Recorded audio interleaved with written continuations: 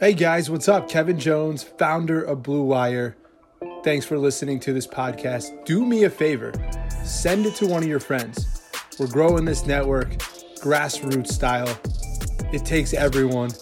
You're a part of our team if you send this to one of your friends. All right, enjoy this podcast and appreciate your support. Hello and welcome to a fresh, brand spanking new episode of the Rebuild Podcast. I am Jordan Zerm. I am your host, per usual. I know some of you were hoping it would not be me, but joke's on you guys. It's me. I'm back. Fresh off the beaches of southern Florida, minimal tan, multiple burns. Your boy is here to bring you another episode of the Rebuild Podcast, which, if you were unaware or have forgotten, you can find on all platforms that you get your podcast from. We've recently been put on Stitcher. We are on iTunes. We are on Spotify. On iTunes, you can rate the podcast. You can leave a review. You can say fun things like I eat too much avocado toast. So do all of that. Say whatever you want, but rate the podcast. Tell a friend to listen. And I have a really fun episode today. I say that all the time. I'm trying to figure out a new term outside of like, I'm excited or this episode's fun, because both of these things are true, but I need a new word. I am thrilled. Ooh, that'll be a good one for today. I am thrilled about today's episode because I have a really great guest who stirred up Brown's Twitter in a good way a little bit this week. Which is always the best way to stir up Brown's Twitter, because if you stir them up the other way, you may not make it alive to the end of the week to see the premiere of Game of Thrones final season, and nobody wants that. Mike Clay is a writer for ESPN. He writes about the NFL. He also writes a lot about fantasy football. He is a numbers guru. He is just a smart person in general, and he puts out projections for each team in the 2019 season for both fantasy reasons and just in general. And his Browns projection came out earlier this week, so you can find everything from how many yards he has Baker Mayfield throwing for, how many touchdowns he has Baker Mayfield throwing for, what Odell Beckham Jr. might do in his first season as a Cleveland Brown, what Kareem Hunt might do in the 8 games that he may or may not play for the Cleveland Browns. So a lot of really fun stuff in there, Myles Garrett sack totals, all that good stuff. And I wanted to talk to him about it. I wanted to know how he comes up with these projections. I wanted to talk to him about some that I thought maybe were a little too high or a little too low, or just where his line of thinking comes in on a lot of stuff that he put in there. So we had a really fun conversation. Mike was really generous with his time, talked to me for 25 or so minutes. So yeah, excited about this episode and excited for you guys to sort of dive in. And if you haven't seen the Browns projections, you can go to his Twitter, which is @MikeClayNFL. You can also, if you're having trouble finding it, you can just search the hashtag Clay projections and you can find the Browns one. He put it together in a nice little one sheet. So it is a good thing to have as we go through this podcast. It's a prop that accompanies this podcast that you can follow along as we talk about it. So yeah, Mike Clay, appreciate him coming on and talking to us about what is going to be a really exciting Brown season. I think most people are pretty good with his projections, a lot of big numbers. Nick Chubb is going to have a really big year under these projections. Olivier Vernon going to have a nice time rushing opposite Myles Garrett, should help his sack total a lot. So a lot of stuff to go over with Mike, and we do so on the Rebuild Podcast. So without further ado, because I know you guys are already tired of me talking, this is my conversation with ESPN's Mike Clay about his projections for the 2019 AFC North Division winning Cleveland Browns. Yeah, just might be. Enjoy. All right, well, very excited to talk to my next guest here on the Rebuild Podcast. It is Mike Clay. He is an ESPN NFL and fantasy writer for ESPN. Really great follow on Twitter in general, but especially when it's time to get going with your fantasy football research. Mike does a lot of really extensive work in that area, and you may have noticed, especially if you're a Browns fan, that one of the coolest things he does is he puts together projections for all of the players, most of the important players offensively and defensively for the upcoming season. And you can find all of those if you just search the hashtag Clay projections. So you can find your team. I know you're still kind of going through the entire NFL for the 2019 season, Mike, but obviously you released, it's funny because I was going through sort of some of the, just seeing the interactions for some of your other projections. And I think you had like 82 responses to your Browns one, because Cleveland Browns fans are always insane. So I wanted to kind of start with you there. But Mike, I did kind of want to ask you, just, I guess, in simplistic terms too, but how do you sort of, when you're putting these projections together, is it a formula that you use, that you've used for a long time? Is there any of sort of your personal, just having watched games and your sort of personal analysis that goes into it? How would you say that you kind of come up with these projections? Yeah, I mean, well, first of all, thanks for having me on. You're right about the reaction from Browns fans, and this often happens, right? There's a lot of hype, so Browns fans getting a little, maybe cocky is the word, a little confident in this team, a little, no team is ever valued correctly by the public, right? It's either overrated or underrated, and last year I was on the Browns, right? I liked them a lot. I thought they'd be a 500 team, and I took a lot of heat for that from colleagues, from the public. That was insane. They had won 0 games. There's no way.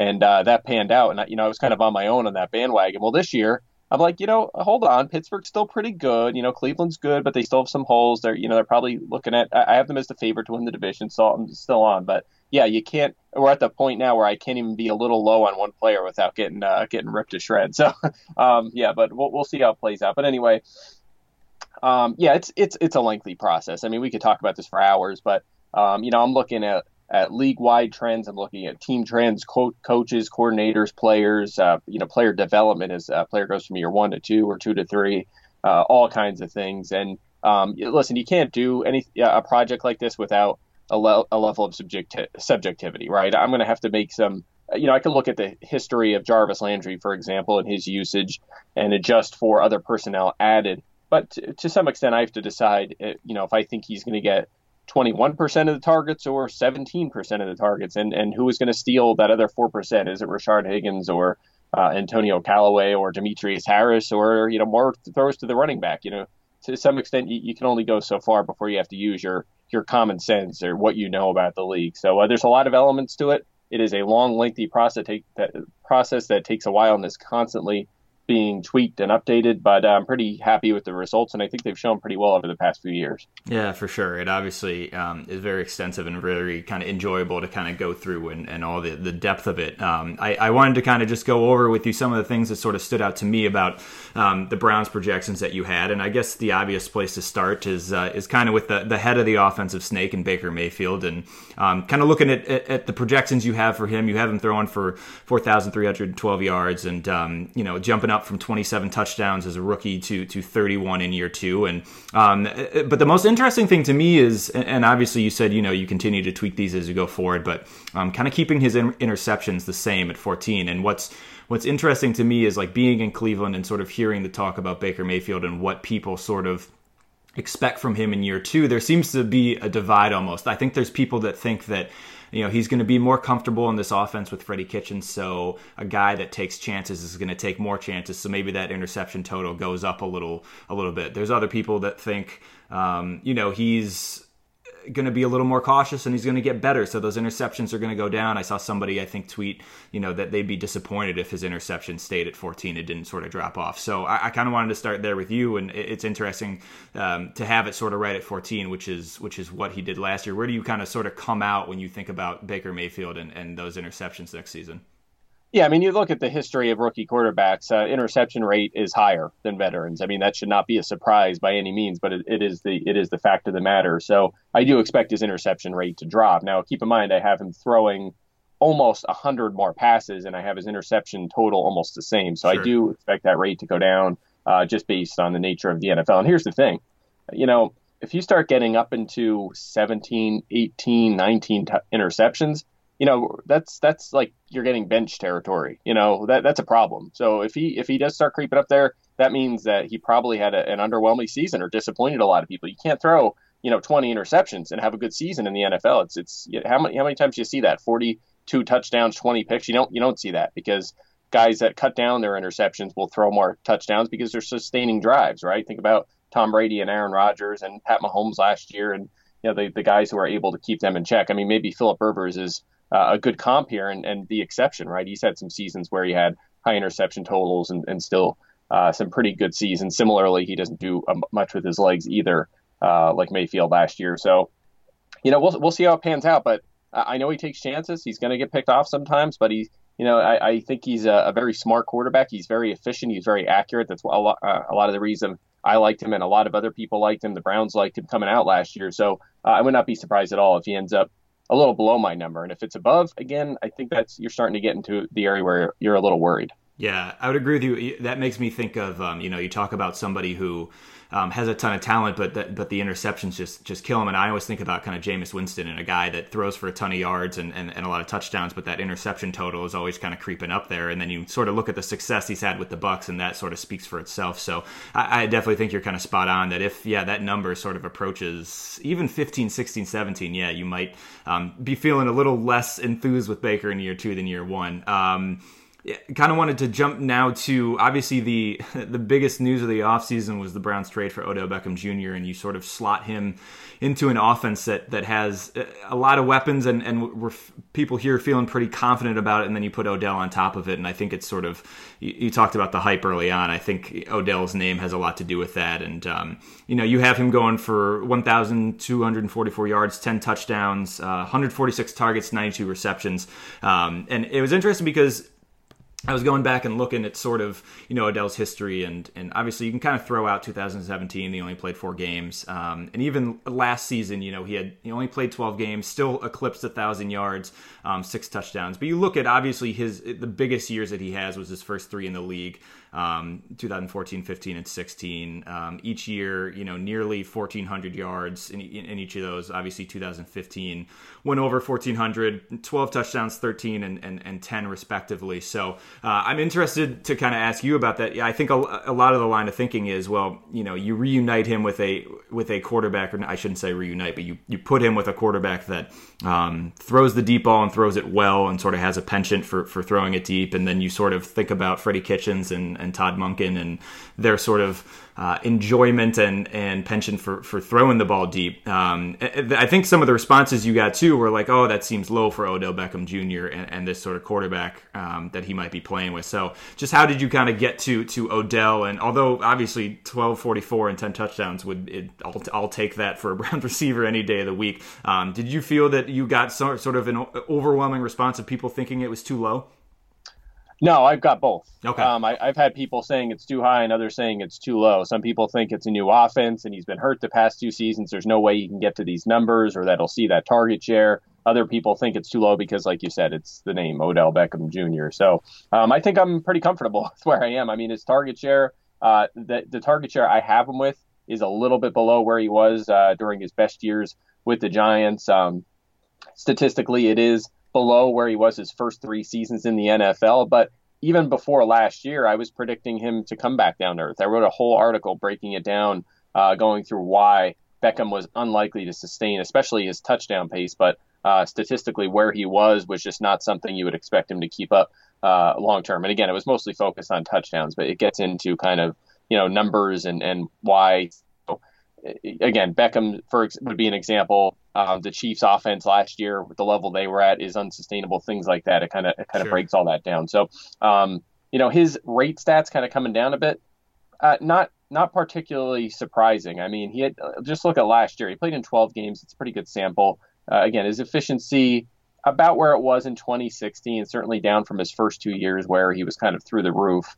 But 8.5 yards per target, that's right where I have him projected this season. 13.7 yards per reception. I have him at 13.6, almost the same thing. 62% catch rate. Last year, I have him at 63% with a better quarterback. So, again, I'm not that far off in those departments. It really just comes down to volume.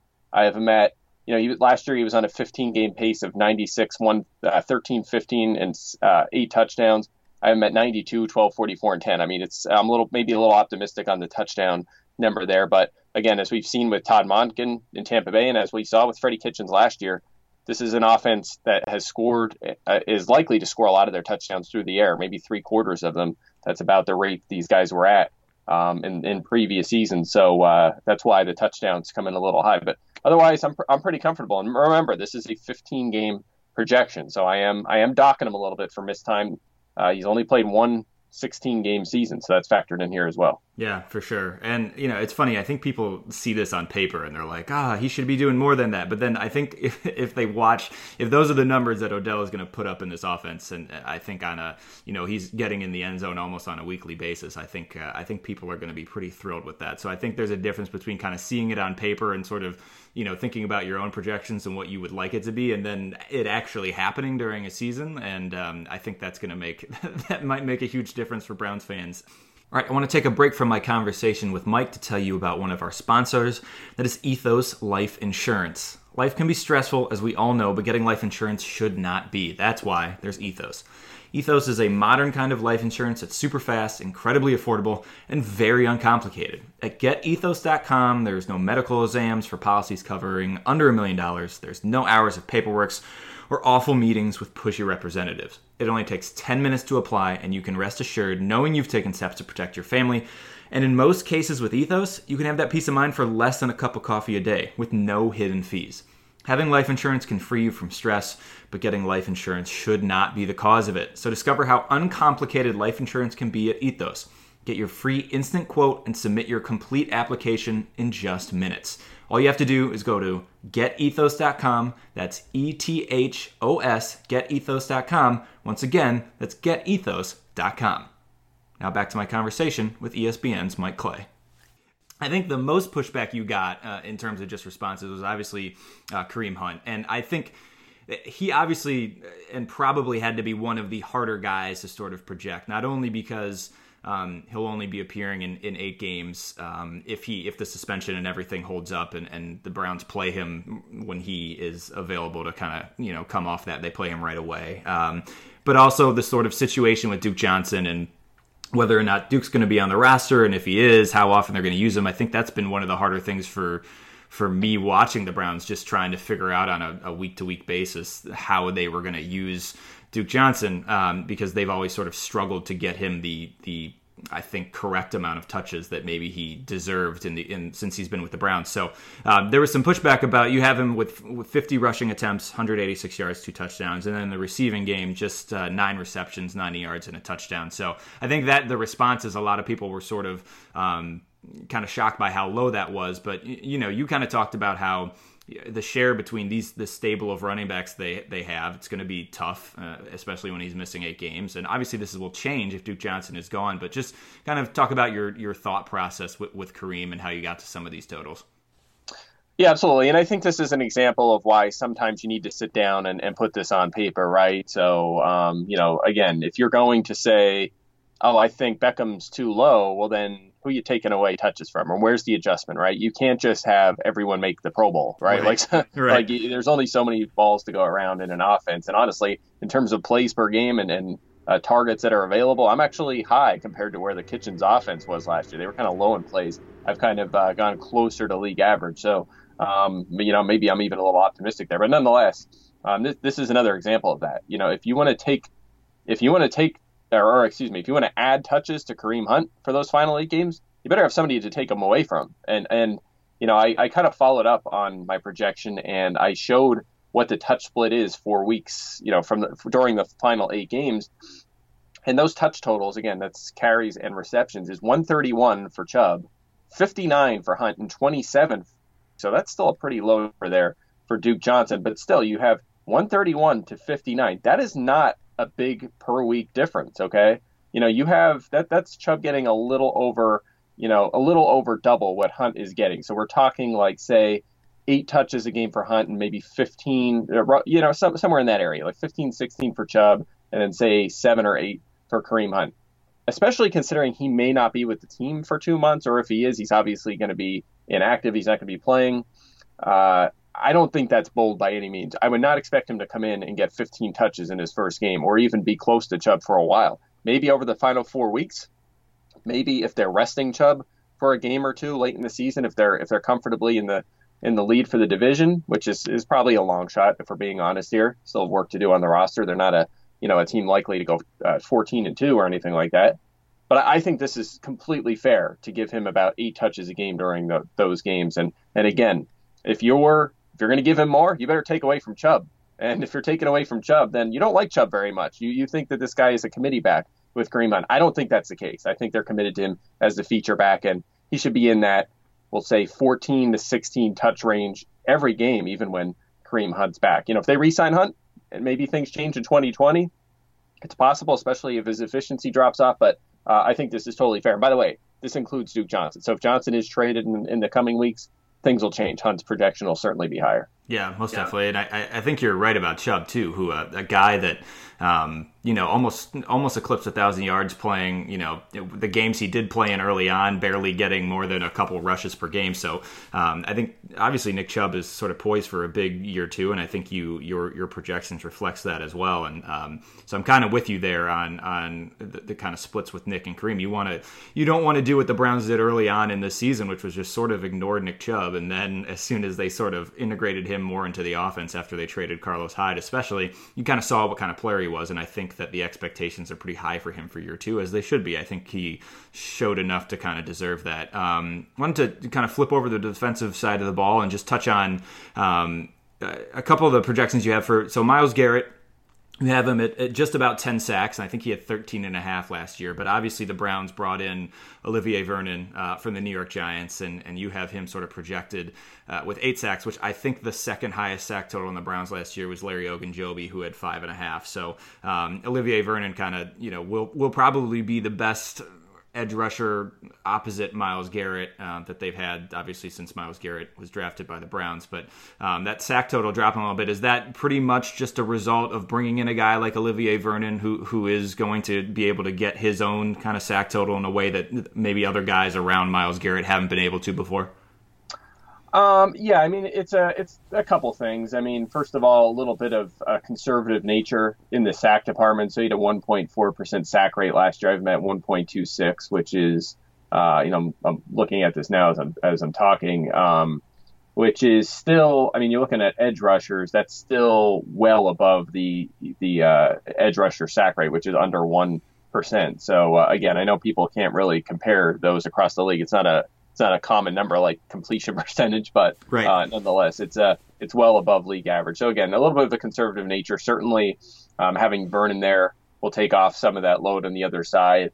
And the other thing, I'd have to kind of dig into this a little bit to say this for sure, but obviously schedule would have an impact, right? If it's just so playing a lot of teams who have quarterbacks that don't get sacked much. You think about if you're playing New England, or back in the Denver and Indianapolis days of Peyton Manning or Drew Brees. I mean, guys that at times just don't take sacks very often. You saw that actually with Cleveland in the second half last season. If an edge rusher was facing them, their sack projection was going to be lower because of the opposition. So again, I'd have to dig into that before I could give you the full answer there. But I have him at 81% of the snaps. Actually, that's probably a little bit of it too. I have him down a little bit in terms of his snap share. We saw him playing a massive role early last season, and that kind of dropped off in the second half. They got smarter, right? There was no reason to be running him into the ground last season. You just don't see edge rushers play that often.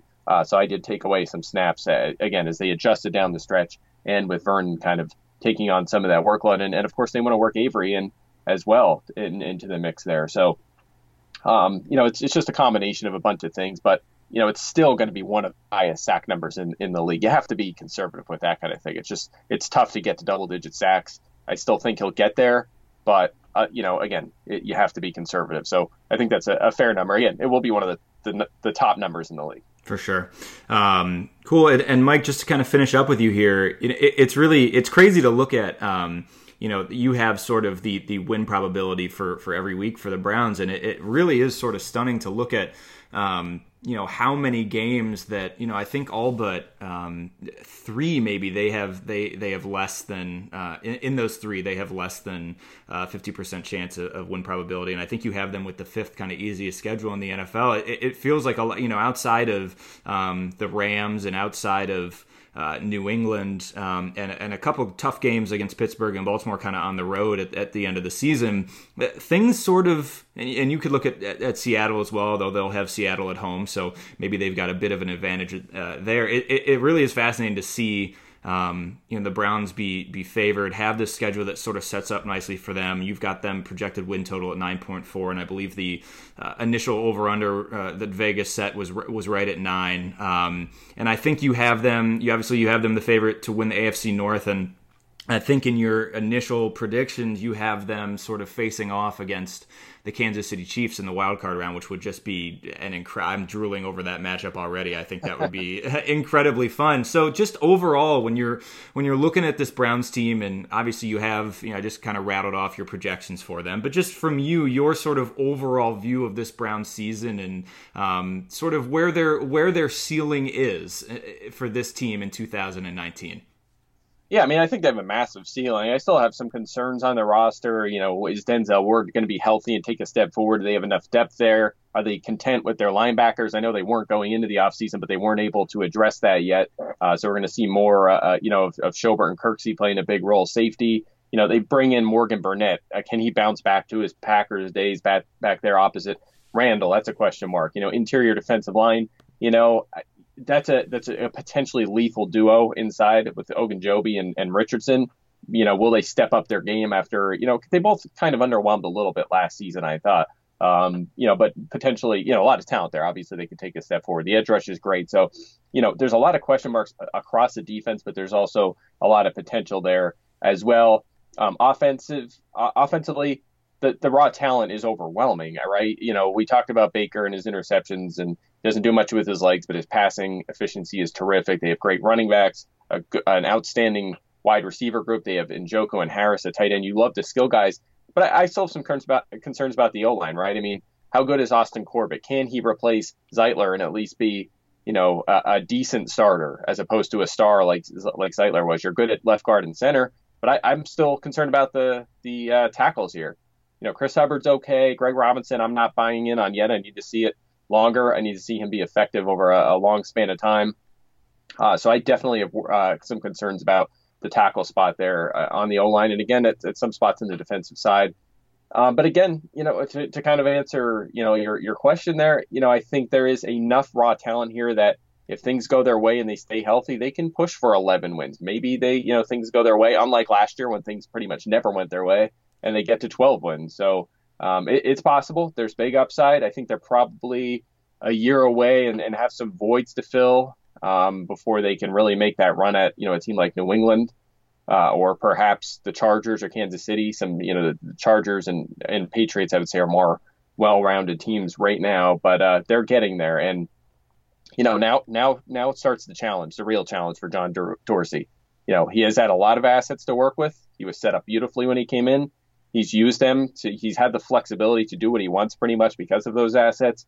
But now, they've used up the cap space. They don't have a first round pick this year. They don't have quite the assets now, and they have some money locked into some personnel. So we'll see if he finds ways to fill those voids in the coming years, or if they're going to peak out in terms of raw roster talent this year. We've seen that before. We've seen it with recent teams. We've seen Oakland, for example, and Jacksonville spike, and then they peak for that 1 year, but they don't do enough to improve, and then they fall apart. So we'll see if Baker and Dorsey and Freddie and these guys can put a long stretch of strong play together here. Yeah, most definitely. The rebuild is certainly over, and it is moving into the next step. So, Mike, thank you so much for joining me. Again, follow Mike on Twitter. He is at Mike Clay NFL. If you want to check out any of his other projections outside the Browns, like the Ravens, anybody else in the AFC North that you're interested in, just search the hashtag Clay projections, and you'll be able to find it. Mike, really appreciate all the insight, man. This was fun, and thank you so much. Anytime. Thanks a lot.